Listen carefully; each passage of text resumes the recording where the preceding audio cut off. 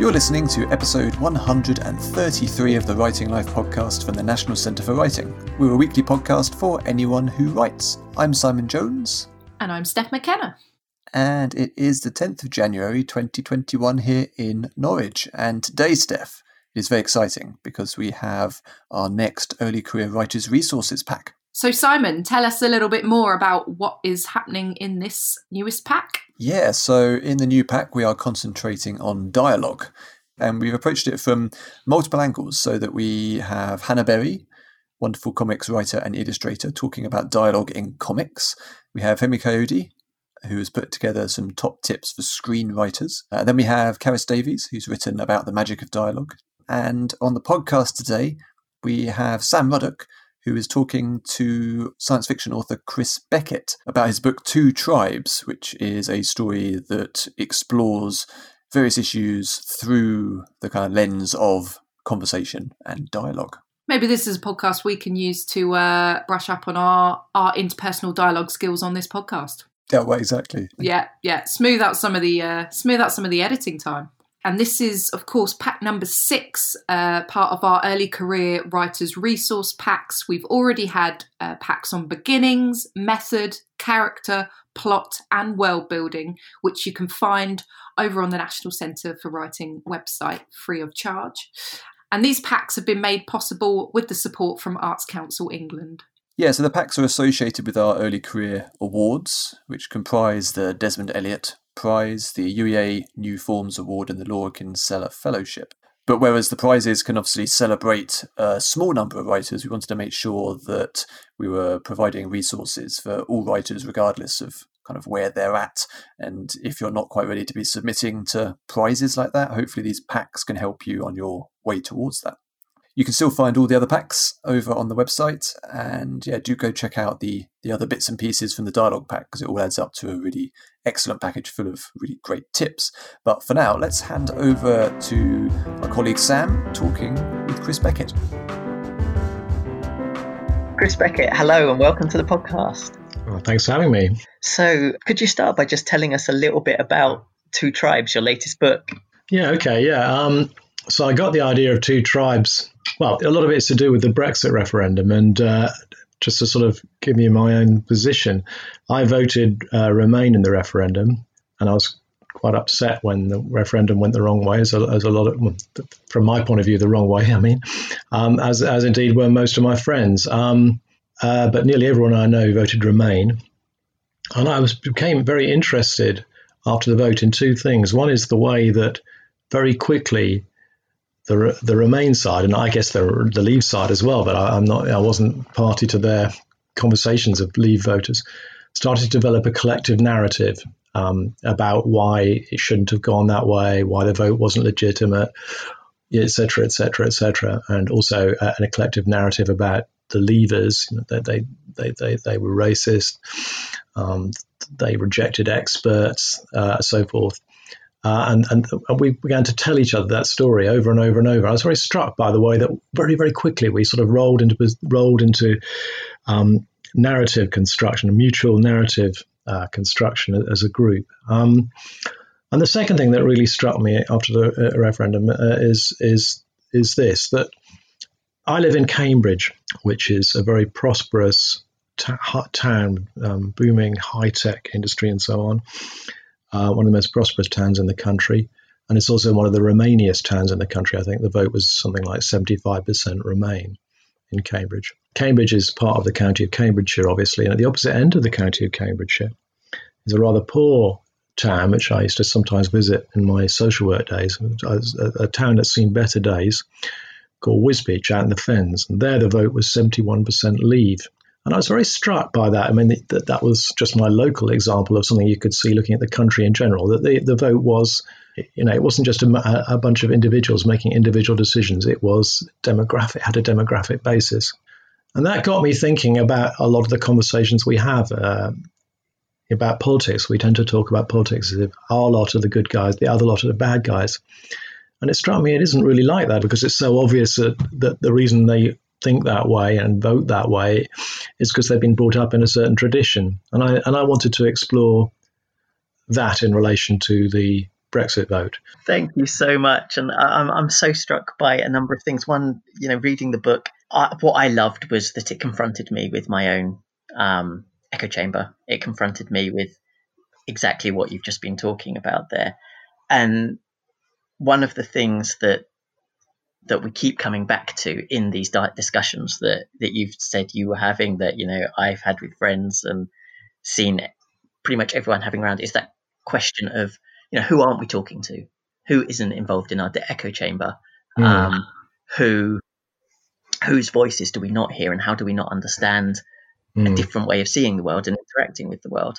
And that's one of the things that both you tell here, and actually, which I think quite interestingly ties in with the topic of this conversation around dialogue and conversation.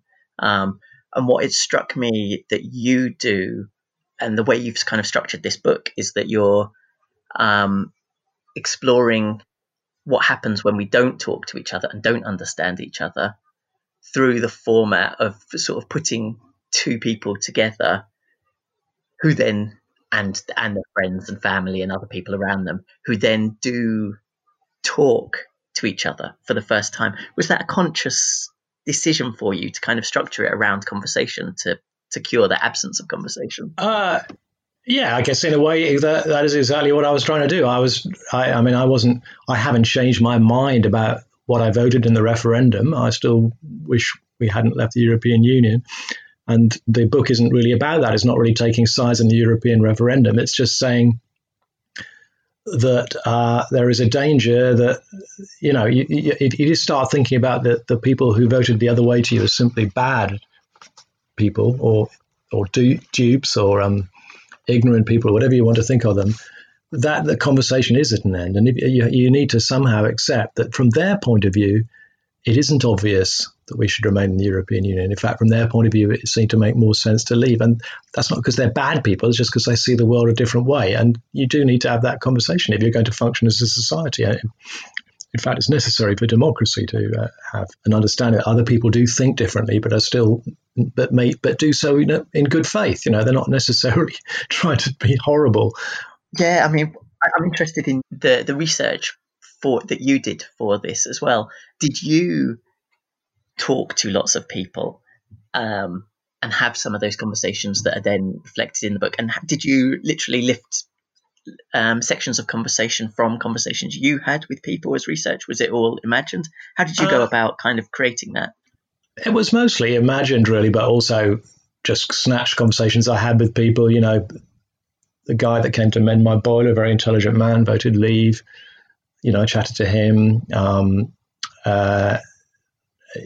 People I run across voted leave. I have friends who voted leave, talking to them.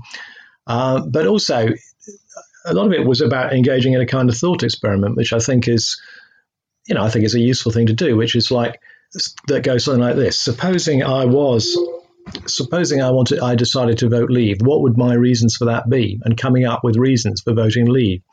So a lot of it was that. And some of the arguments, I put through in the course of the book, I have leavers put forward several arguments for leave, some of which I thought were quite good, and at least one of which I've never heard actual real leavers make. So I thought that's interesting. I could have given them an extra argument, but so it was more that exercise, which I suppose you always have to do when you're writing a novel, which is to try and sit behind the eyes of another person and think how they see the world. And so it's more that kind of exercise. Of course, I also saw a lot of conversations on social media, which I found very helpful on every side of the argument and everything in between. And so I suppose I made a lot of use of that as well. That's quite a good way of tapping quickly into what a lot of people are saying. And of course, I refer to social media quite a lot in the book as well. And there's also another dimension to the book, which you haven't yet mentioned, which is that it's sort of written, I refrain to use from sort of phrases like post-apocalyptic, but from a future landscape in which people are trying to understand the present day, in which there has been, there's been a series of incidents that have happened as a result of climate change, and there have been a series of incidents that have happened as a result of political, social movements. Yes. And you have two characters there in the future who are sort of quite often. You've got one who's writing a book based on some diaries that she's found of your two characters in the present. but she's then also talking to her friends to try and understand and make sense of that. So in that level as well, you have, rather than, it's really interesting to me that rather than sort of having a lot of exposition for the present, you've actually got further dialogue, which in itself serves to expose and explore and comment upon this world from a different perspective. Yes. Well, I mean, I think one of the things that people often say nowadays, and I remember somebody saying it to me soon after the Brexit vote, they said that the Leavers were on the wrong side of history. And I thought that was a very interesting comment, because by definition, we don't know who's on the right side of history. We don't know. If you go back into the past, what people think is the direction that history is taking is so often mistaken. But also, when people say you're on the wrong side of history, or that history won't look kindly on this person or that person, is another thing that people sometimes say. And of course, my character, the narrator of the story, Zoe, she is a historian in the future.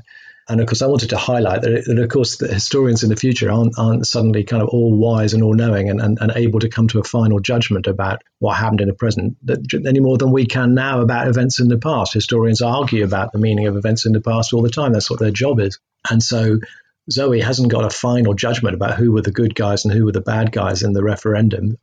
All she knows is that the two sides in the referendum turned out to be were representative of two strands or in her mind, they're representative of two strands or two currents in society, which later on, sometime between her time and ours, actually came to engage in a civil war, which proved very destructive. But the point is, from her perspective, she still doesn't know. That's the point of having a dialogue with her friends, with her friend. She's not like some wise, all-knowing person, but she does know a lot of stuff that we don't know. But that doesn't mean she knows the answer to what was the right side and what was the wrong side. Yeah, that's so interesting, and that kind of reminds me of one of the things that we often talk about, and that come up in is sort of, what is the point of having a conversation? Is it to express ourselves, or is it to understand others? And yeah, that kind of historiographic perspective is one very much where she's engaging in conversation to try and understand others, to try and take that empathetic leap from her own perspective of the world to another one. Yes. And that comes across, throughout. It's that people are trying to understand each other's. And I think that was one of the things that really struck me. I mean, this is a book that stayed with me. It stayed with me partly because it made me feel deeply uncomfortable and made me feel very much that I may be on the wrong side of history. Yeah. In a good way. I love being uncomfortable, and I love challenging my sense of what I hear and my assumptions about the world. And it did really show me how unempathetic I can be, how unwilling I can be in conversation to open myself up to understanding another. Well, one of the things that the points I make in the book is that most conversations don't serve either the purpose of expressing your own point of view or of understanding other people's point of view. Most conversations serve a similar purpose to grooming among primates. It's a way of interacting with other people in the way that makes us both feel comfortable. You see chimpanzees in little heaps sort of picking each other's fleas off, and in a companionable way. And that's what most conversation serves. And people so often, and I was so struck with this in the aftermath of the Brexit vote, that, you sit around a dinner table or whatever it was, and people would be telling each other things. And you thought, surely to God, you don't think I haven't already heard that opinion. We were telling each other things that we knew, that we all already knew. And I know, why do we do that? We do that. And it made me really, really think that we all do that all the time. And I'm sure people on the Leave side did the same thing. Tell each other stories that we already know, and kind of reassuring each other that we're right. I suppose it's akin to, or actually is, the phenomenon that's known as groupthink, actually, which is a way of making a group feel cozy and together by kind of ironing out any disagreements, and people keeping quiet about any dissenting views and developing a common narrative that makes everyone feel cozy. And that's what an awful lot of conversation is about. I mean, I I have a slight tendency in conversations to want to break against that. So sometimes I will be a devil's advocate in a conversation. Even if I agree with everyone, I'll sometimes take the opposite view just to make the conversation more interesting. And I guess that in a way, that's what I was doing with this book. Do you approach dialogue in writing as different from conversation in life? I think when you're writing an ideas kind of book, like I write ideas books, really. My books aren't just about relationships. They're always about something else, And so the danger is, of course, that you just have your characters lecturing each other about things, And so what you have to do is kind of dial that down as far as you can. So it feels like a proper conversation. But I suppose the best scenes that happen when you spontaneously, some of the scenes in the book, characters are talking about ideas, and just trying to make sure they don't go on too long or don't sound like they're just speaking for me, but I'm trying to make them sound authentic to their own characters. But I think the best scenes come about when it kind of works in a more spontaneous way. So there's the scene in the Tate Gallery, for example, when Michelle and Harry suddenly are confronted with the gulf between their backgrounds and the things that they consider important and the things that they consider makes them, I was going to say respectable, I mean in the sense of worthy of respect, human beings. And that came, I don't know, that just popped into my mind as a scene, and it wasn't an expression of an idea. So I think that those kind of scenes are always the ones that kind of feel to me the most vivid when I write them. But I try and make all the scenes end up like that rather than people acting as vehicles for ideas. And I hope I succeeded in that most of the time. Anyway, you have to dial down the tendency to, let's just get one more neat idea in there. If you're me, you have to anyway. I was so struck by what you said about most conversation is, serves the purpose of grooming among primates. Mm. And that kind of links into what the purpose of dialogue is in your books, because you don't take the sort of naturalistic, modernistic style of approaching dialogue, where we think of kind of dialogue that either is subtext free in the case of like someone like Tarantino, or like has the clipped style of like a Hemingway or a Don DeLillo or someone, or like vernacular naturalism of Irving Welsh, all of those sorts of different approaches. You take an approach which is less showy, less about style and more about both plot and character and ideas. I think all three you really push forward in that. Yes. And it's a really interesting question, I guess, that comes to me, because if you read it and sort of compare your dialogue to dialogue in life, there's nothing similar. But they're not similar because you're not trying to capture real life dialogue with all of its ums and ahs and kind of circular logics and all of that. But what you're doing is creating a conversational style that feels absolutely right for your fictional world and doesn't get in the way of plot, character, and ideas being explored. Yes. And I wonder how much sort of effort that takes to create such an invisible conversation style almost. Well, I think well, first of all, I think all novelists are doing. No, I mean, no novelist really reproduces conversation as it takes place in real life, because real life conversation is much more repetitive and, to frankly duller than the conversation you read in books. So we all for various reasons, whether it's for stylistic reasons or whatever, it's always heightened, and the character it's always. But the trick is to make it so it kind of sounds natural, even though it isn't really natural. I think that's the trick. And I think there's a trick to that, and I think I don't know. I think I have to work over my dialogue quite a lot of times to get it so it feels to me like I've succeeded in that. It carries the ideas I want it to carry. It feels true to the characters. It serves the purposes of the plot all at the same time. But at the same time, it sounds. The reader will be willing to buy into the idea that this is an ordinary conversation, even though the reader will know that real conversations aren't so smooth as that. They're much more bumpy. As indeed the conversation we're having now illustrates. If you did a transcript of the conversation we're having now, there'd be ums and ahs and moments when I repeated myself and so on, so on. But so yeah, it's a tricky thing to do, and I think I've just working over things and being aware of my own. What's the word? The tendencies that I have, which would undermine what I'm trying to do, which is a slight tendency to want to overload the conversation with ideas.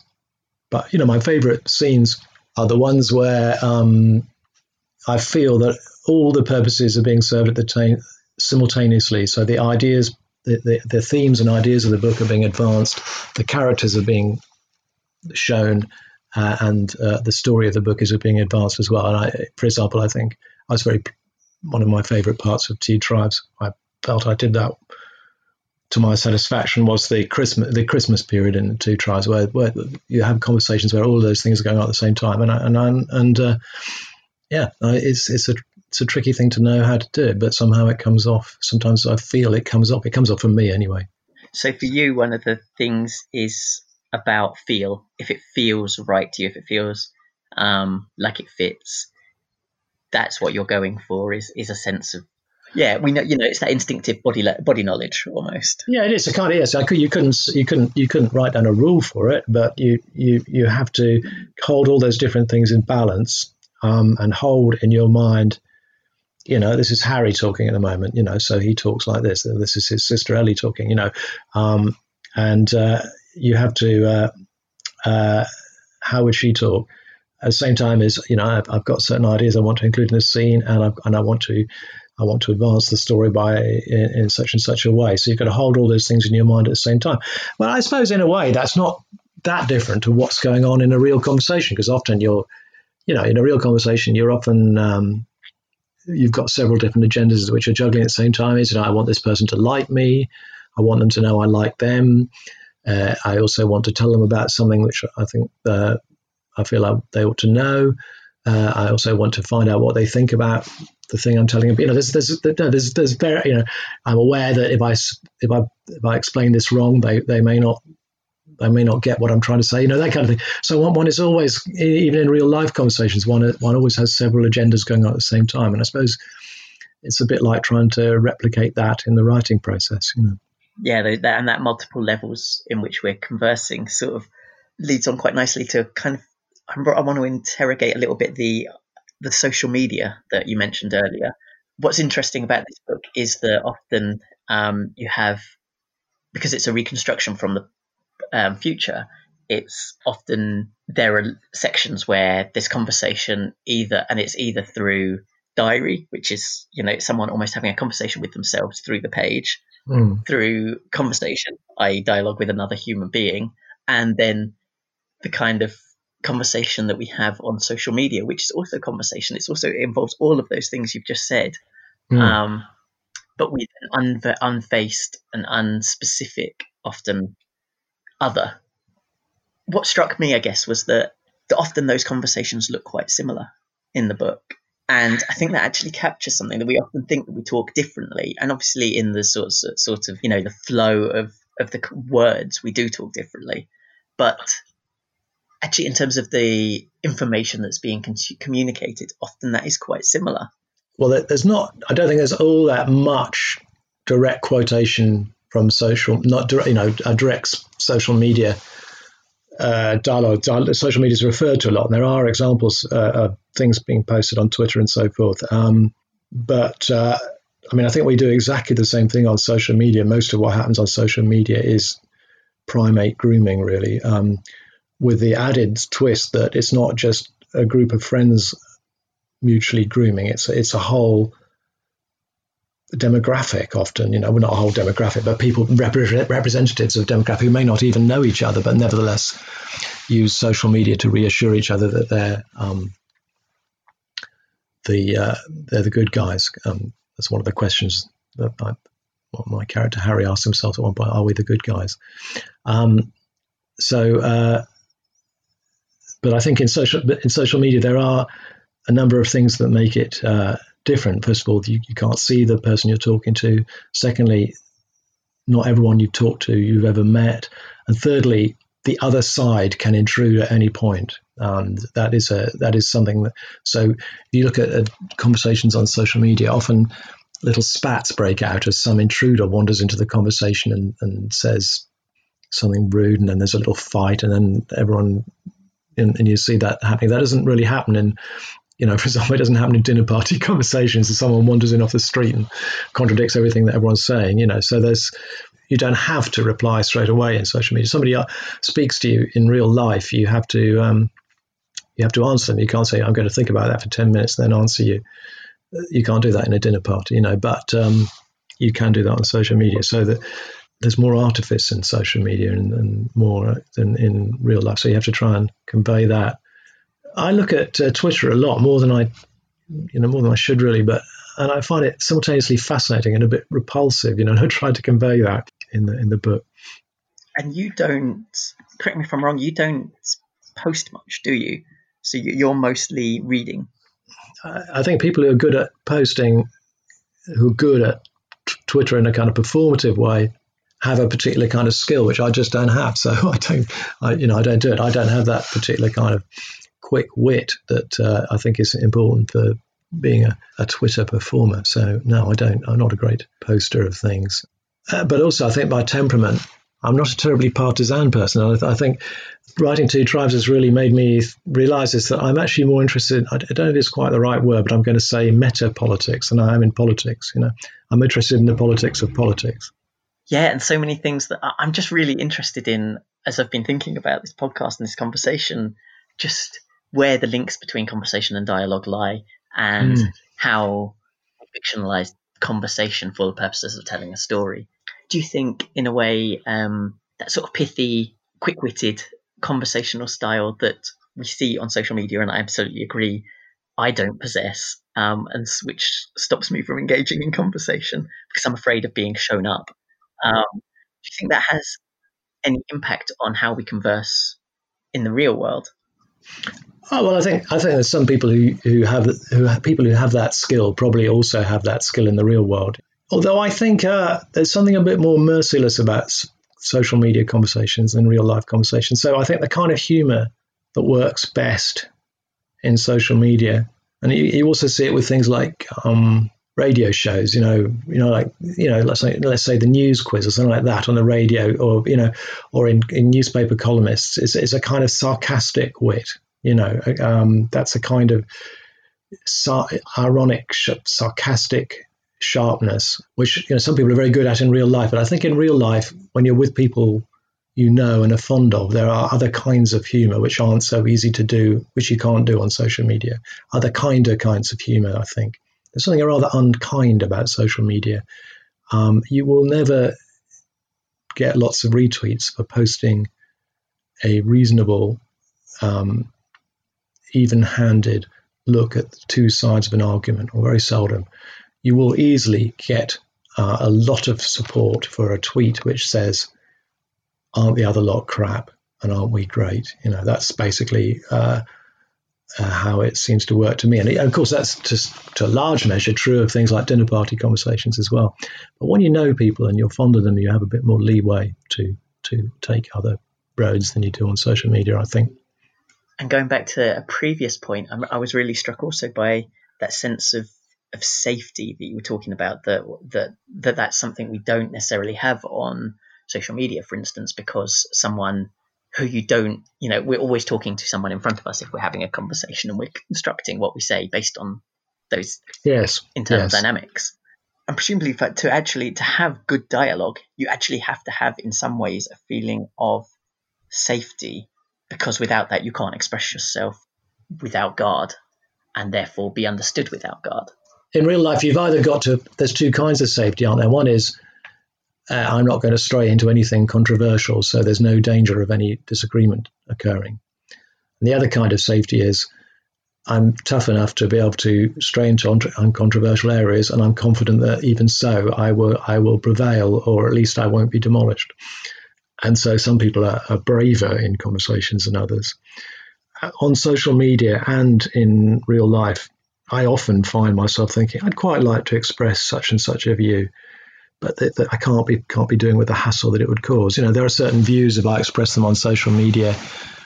I mean, just even, I don't mean anything very particularly weird views, but I just mean saying, I think the other lot have got a point about this, would it be an example.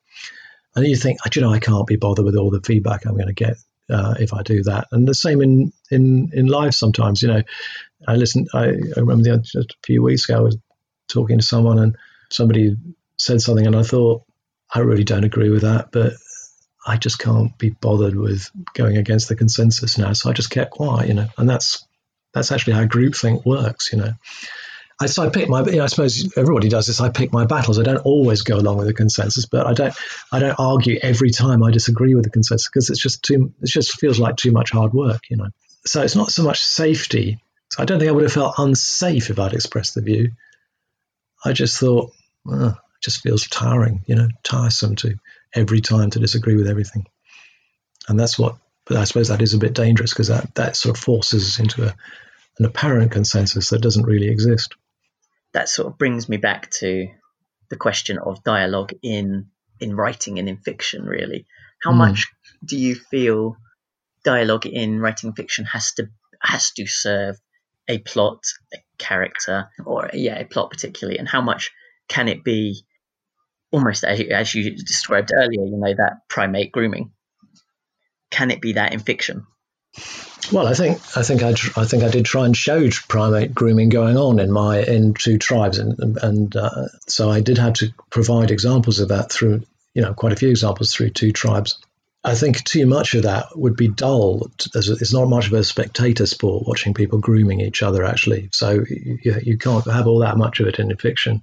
But any fiction that completely ignored that aspect of conversation wouldn't be very true to life, And I suppose there's no rule that says fiction have to be true to life, and a lot of fiction isn't really, But if you want to represent how the human beings actually operate in a social context, you have to acknowledge that is quite a large part of conversation.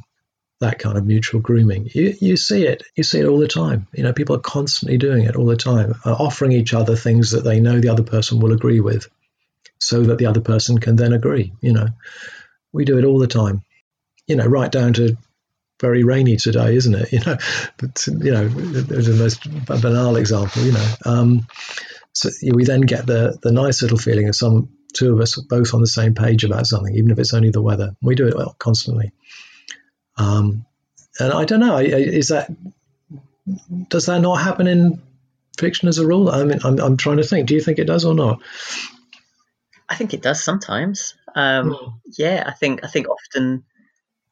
often we can learn, early on when we're reading lots of books about literature or things like that dialogue has to either feel very natural. You should go and sit in a pub and listen to what someone else is. And then sort of write down exactly what they're saying and try and capture that style, or that it has to be, the whole Chekhov's gun idea, that every single word that is said early on has to then be used. If there's a gun on the wall in scene 1, it has to have been fired by scene 3. Even in a book like Two Tribes, which, the conversation is very much moving things forward at all times. It is doing so in a gentler way, in a way that's sort of more a step back from the obsession with subtext, and it feels more relaxed as a result. And that I feel that as a reader, and I think that's quite an important aspect for me of reading good dialogue, is that it doesn't get in the way too much, and it doesn't feel too much like there's an author controlling everything. Yes, you don't want to have that feeling, and I mean, the dilemma, if you're writing about something like politics and you're trying to represent different viewpoints, is that you yourself have a viewpoint, both in the sense that you have your own political views or whatever it might be, but also you are more familiar with one type of person than you are with another type of person. So the dilemma I have with Two Tribes is that, most people I know are Remainers. Well, actually, everyone I know, it belongs to what I'm calling the delicado class, a sort of professional middle classes, liberal professional middle classes. Nearly everyone belongs to that class, either because, like me and like Harry in my book, they were born into it, or because they've risen into it from in the course of their life. And so when I'm writing about, or I'm trying to write dialogue involving people, like, for example, my other main character, Michelle, is a hairdresser. She comes from a small town in Norfolk, and she left school at the age of 16. Obviously I've met lots of people like that, but it's more difficult to do justice to what that person says in a conversation. And one has to try and avoid making her into a mouthpiece for something that you want her to say. Do you see what I mean? But so I found that challenging, and I hope I succeeded with Michelle in not doing that. But it is a difficult thing, I think, to do that.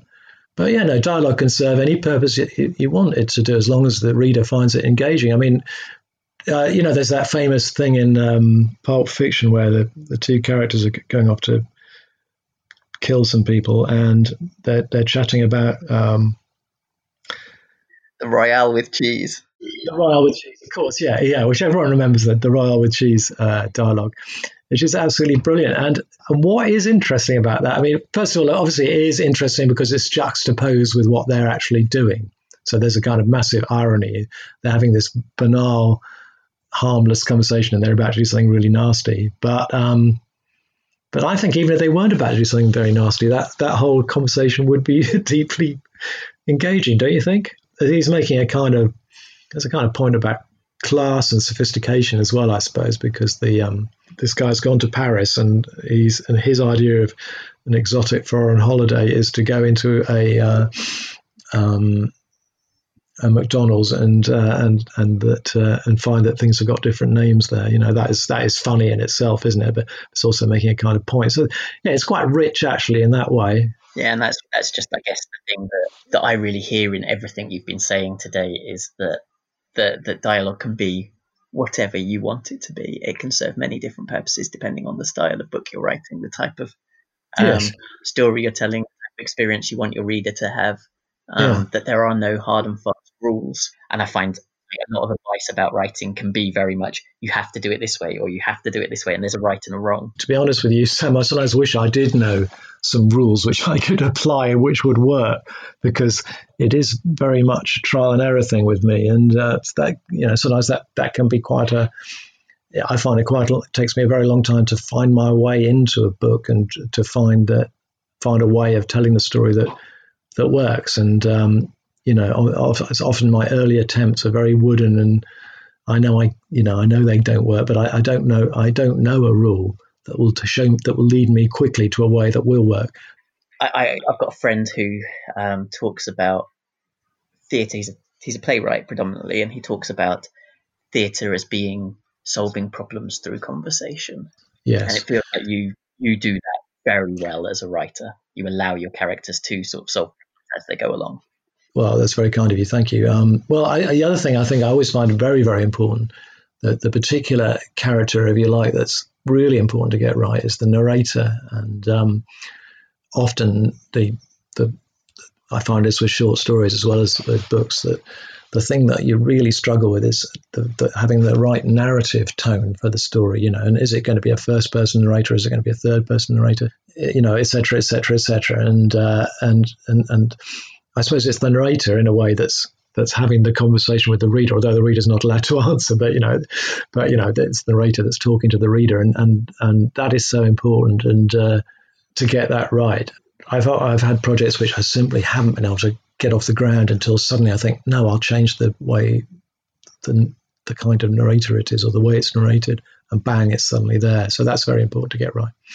But again, there's no rule, and there's no straightforward correspondence between the content of the story and the kind of narrator that's suitable. Chris Beckett, I want to thank you so much for your time this morning, for sharing your experiences in this book. I want to encourage readers, do check out Two Tribes, do check out Chris's backlist as well. There's so much there to go back and explore, and I love reading your work. Whatever the alchemy is, you find it in the end, and I'm thrilled, and I want to thank you for your time and all of your creativity. Well, thank you so much, Sam. Thank you very much for your kind comments, and thanks for giving me your time. It's always interesting to talk about these things and to think, oh gosh, yeah, I do it that way. It's always a nice thing to do. So thank you very much. Nice opportunity.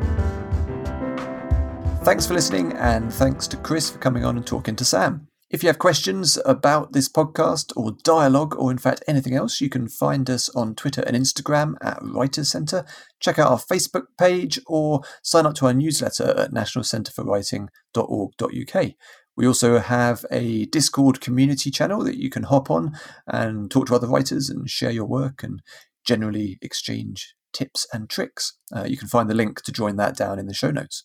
Yeah, I logged in for the first time in a little while recently and saw that we have over 850 writers on there now, which is absolutely fantastic. There's some really great conversation going on. Yeah, it's great. I mean, if you're looking just for people to write with during a writing session, or you've got a particularly thorny problem that you're trying to resolve in your story, or you're suffering from writer's block, everyone in there is a writer in some capacity at different stages of their careers, but everyone has some really good insight and tips from their personal experience. There's a lot of talk actually on there at the moment about people who are trying to write either around a full-time job or around homeschooling, or balancing all of those things, which particularly during these lockdown periods we've got is really hard, and everyone is kind of coming at it from a slightly different perspective. But yeah, if you're struggling with any of those things, the Discord is a good place to be. What a lovely supportive community. Don't forget, you can subscribe to the podcast. Please do rate and review it as well, because it helps other people to find us. Thanks again, keep writing, and we'll catch you next week.